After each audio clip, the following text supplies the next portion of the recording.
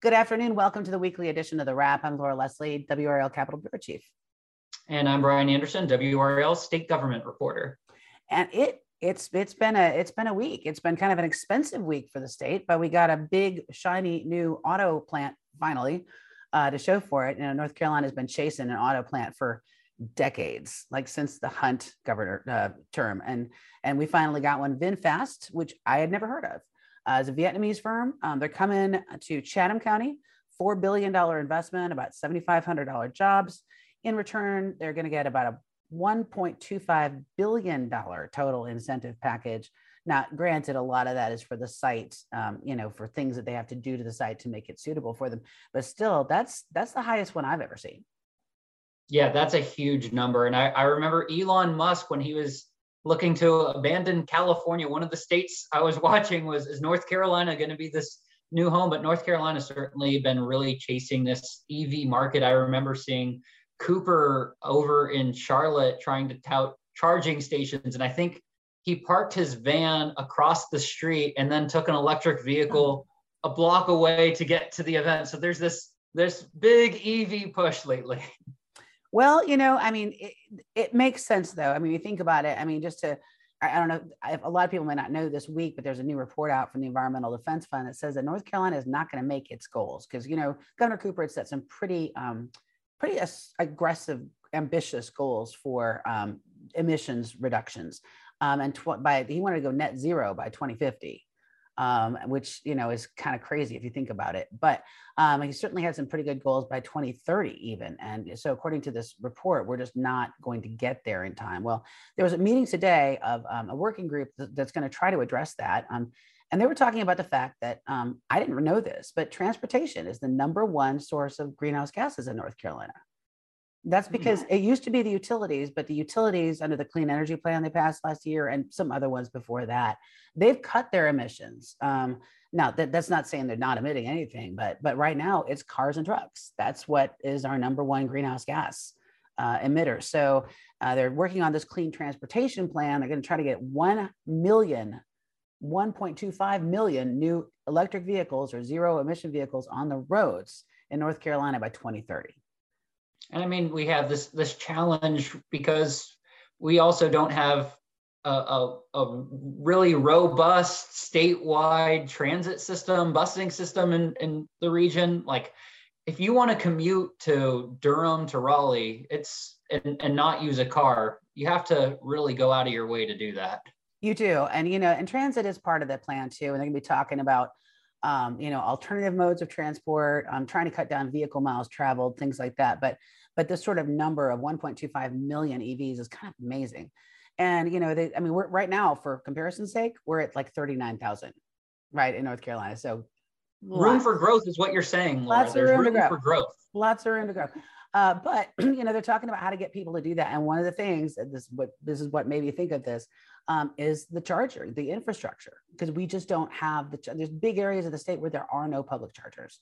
So we got $109 million from the infrastructure plan to pay for some electric chargers, but that's obviously not going to do the whole trick. But very ambitious. They've got a year to kind of get this plan nailed down, and they kicked off today. And we'll see. I mean, I admire have lofty goals, but that's a big one.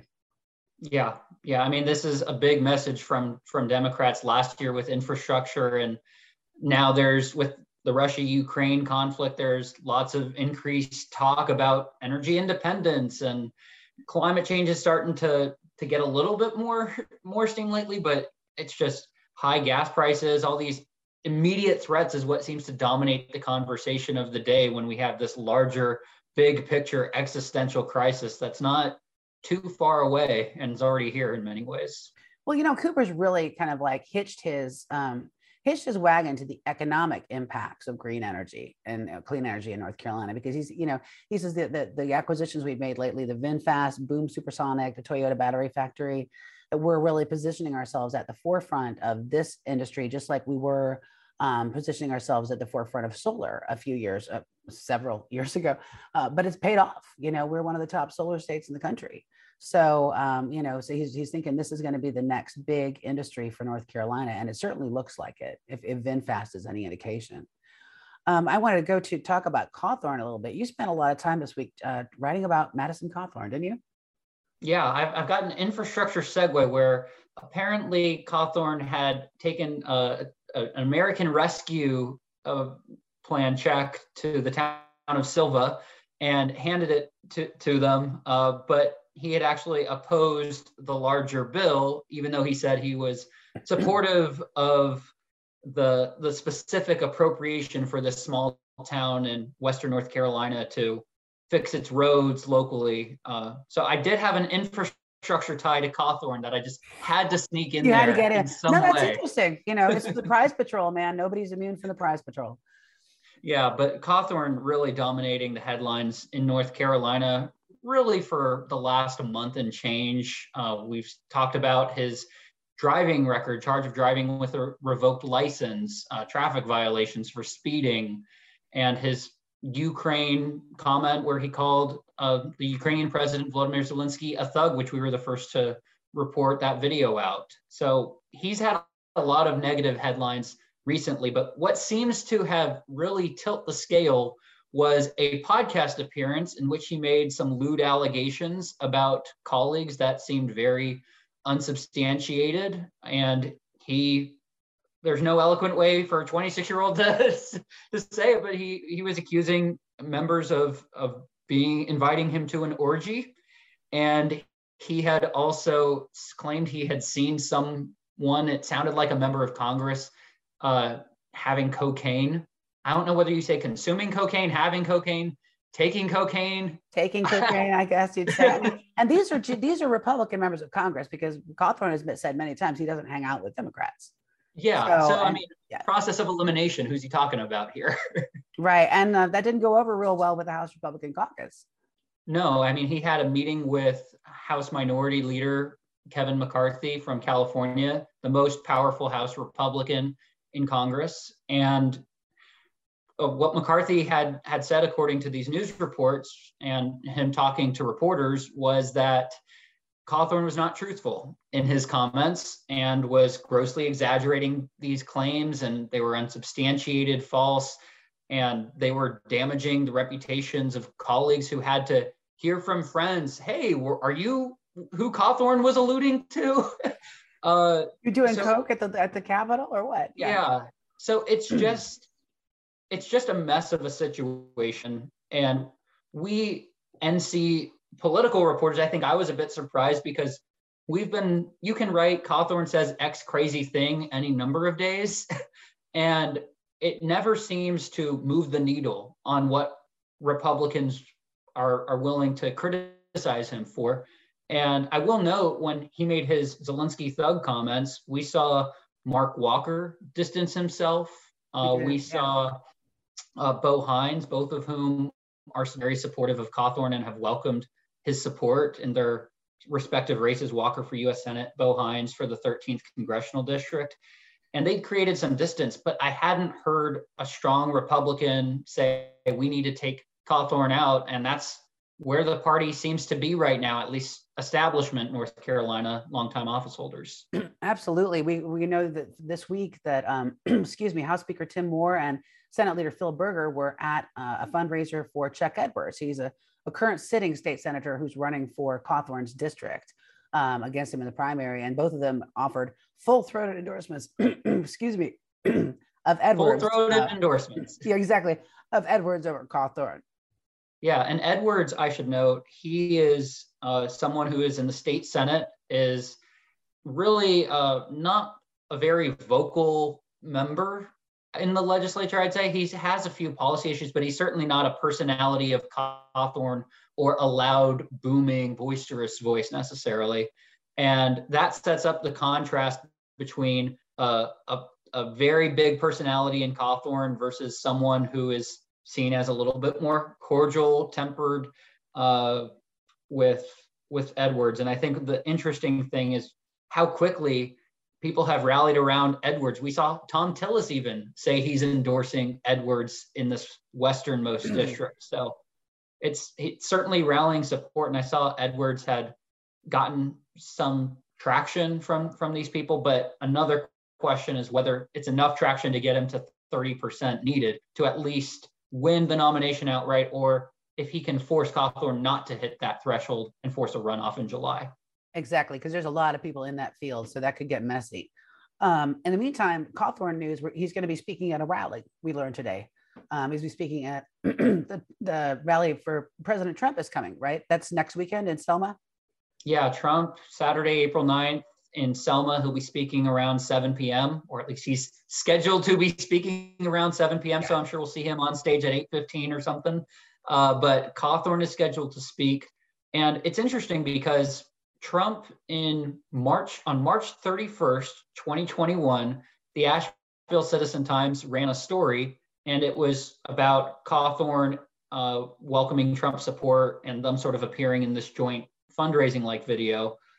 And Cawthorn just recently, he had shared this article with us or his team had shared this article with us and cited it as, this is proof that Trump has endorsed us, because they released an ad that said Trump has given his total and complete endorsement for Cawthorn.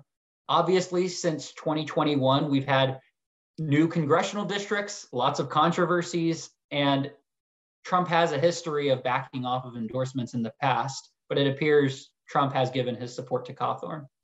So I think it's going to be sort of the whole sort of Trump ticket is going to be at that Selma event. We're expecting Bo Hines to speak, Madison Cawthorn to speak, and Ted Budd to speak, of course. And I would imagine pretty much every other politician that's trying to sort of grab those coattails is going to be edging or, angling to get on the stage for 5 minutes as well. And we should note, Trump doesn't have a tremendous track record of success in competitive North Carolina primaries. If you'll remember, he actually opposed Cawthorn back in 2020 when he supported Linda Bennett, who was a realtor, and Linda Bennett was a close friend of Deborah Meadows, who was Mark Meadows's wife, and Meadows was the chief of staff. And Meadows created that vacancy by leaving the westernmost district to become Trump's chief of staff. That's right. And, yeah, and Linda Bennett was the one they backed. I had forgotten about that. Yeah, Cawthorn had forced a runoff, and he won that primary by 32 points. And you'll also remember that Trump had endorsed a congressional candidate with Renee Elmers back against George Holding. Yeah, she lost to George Holding. Yeah. Yeah. And she got walloped in that election.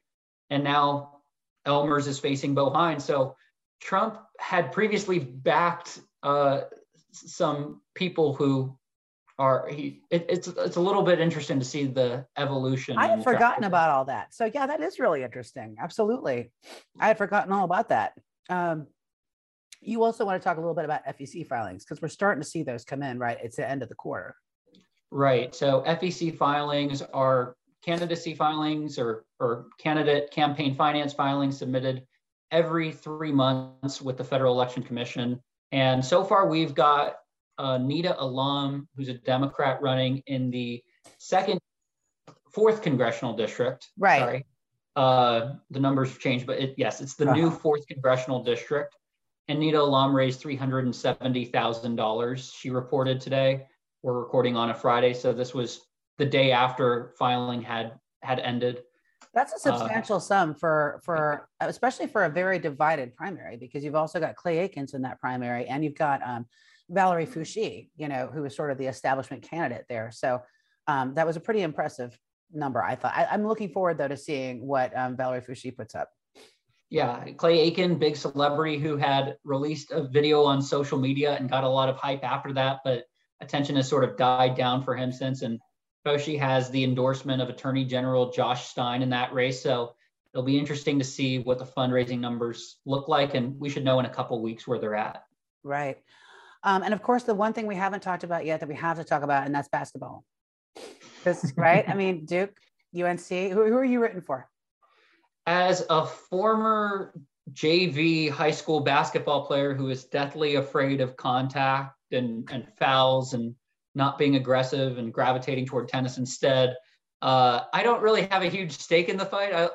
I think both teams are great. I will say that I had North Carolina winning the round of 32, and I correctly predicted that in my bracket.